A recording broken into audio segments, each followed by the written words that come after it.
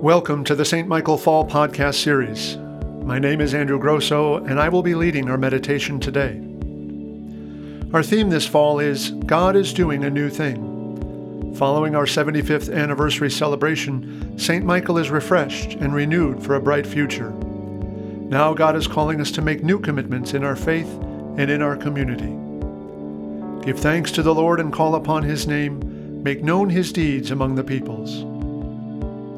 Our reading today comes from the Gospel according to Luke, the 10th chapter, beginning at the 17th verse. Jesus appointed 70 disciples and sent them ahead of him in pairs to every town where he himself intended to go. And the 70 returned with joy, saying, "Lord, in your name even the demons submit to us."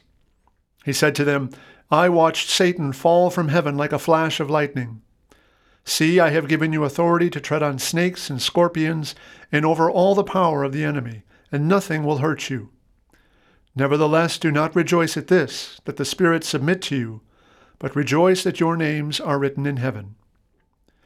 At that same hour, Jesus rejoiced in the Holy Spirit and said, "I thank you, Father, Lord of heaven and earth, because you have hidden these things from the wise and the intelligent and have revealed them to infants. Yes, Father, for such was your gracious will.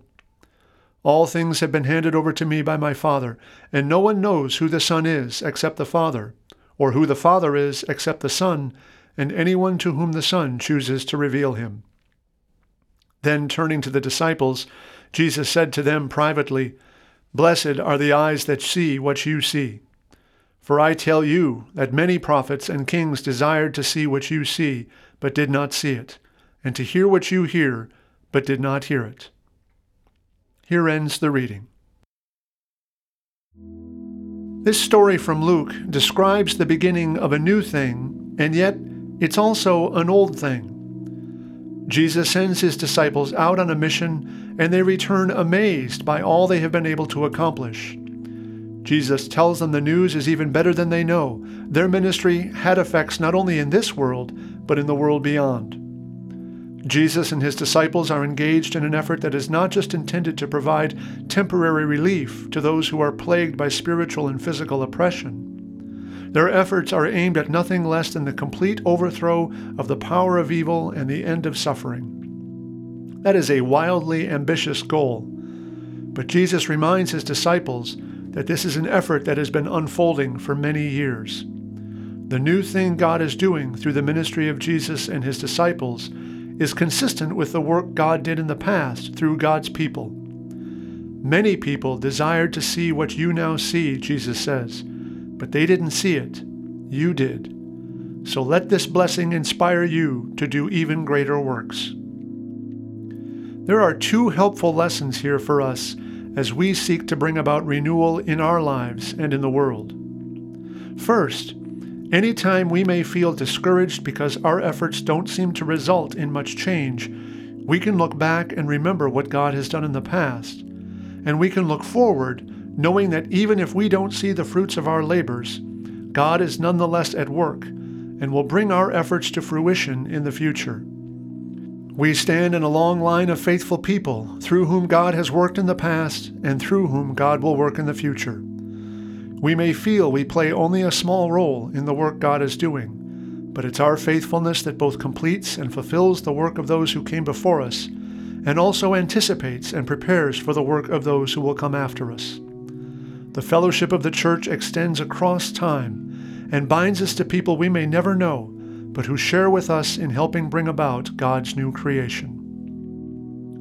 The second lesson this story has for us has to do with what the disciples of Jesus had to do in order to see the work God was doing and to experience the blessing that came from sharing in that work. Simply put, they had to get out there and do it. Jesus told them to go, and they went. He told them to preach and to heal, and they did. He promised them protection in the midst of danger because he knew they would be going into situations marked by hazard and risk. But they went out and did what he told them to do. And not only did they find that they were protected from danger, they found that they could accomplish more than they'd anticipated. In other words, they were able to share in the new thing God was doing precisely because they rolled up their sleeves and got busy doing what Jesus told them to do. We may sometimes feel that our efforts don't count for much, but this story reminds us, first, that when we are faithful, God will in good time bring our efforts to fruition. And second, our faithfulness is measured not by good intentions or lofty aspirations, but by a commitment to do the work God has given us to do. May we be faithful to God's call to us, so that we and others will experience the blessing that comes from seeing God's work in the world. Amen. And now, please join me in the Lord's Prayer. Our Father, who art in heaven, hallowed be thy name. Thy kingdom come, thy will be done, on earth as it is in heaven. Give us this day our daily bread, and forgive us our trespasses, as we forgive those who trespass against us. And lead us not into temptation, but deliver us from evil. For thine is the kingdom, and the power, and the glory, forever and ever. Amen. Almighty and everlasting God, by whose Spirit the whole body of your faithful people is governed and sanctified, receive our supplications and prayers which we offer before you for all members of your holy church, that in their vocation and ministry they may truly and devoutly serve you through our Lord and Savior Jesus Christ. Amen.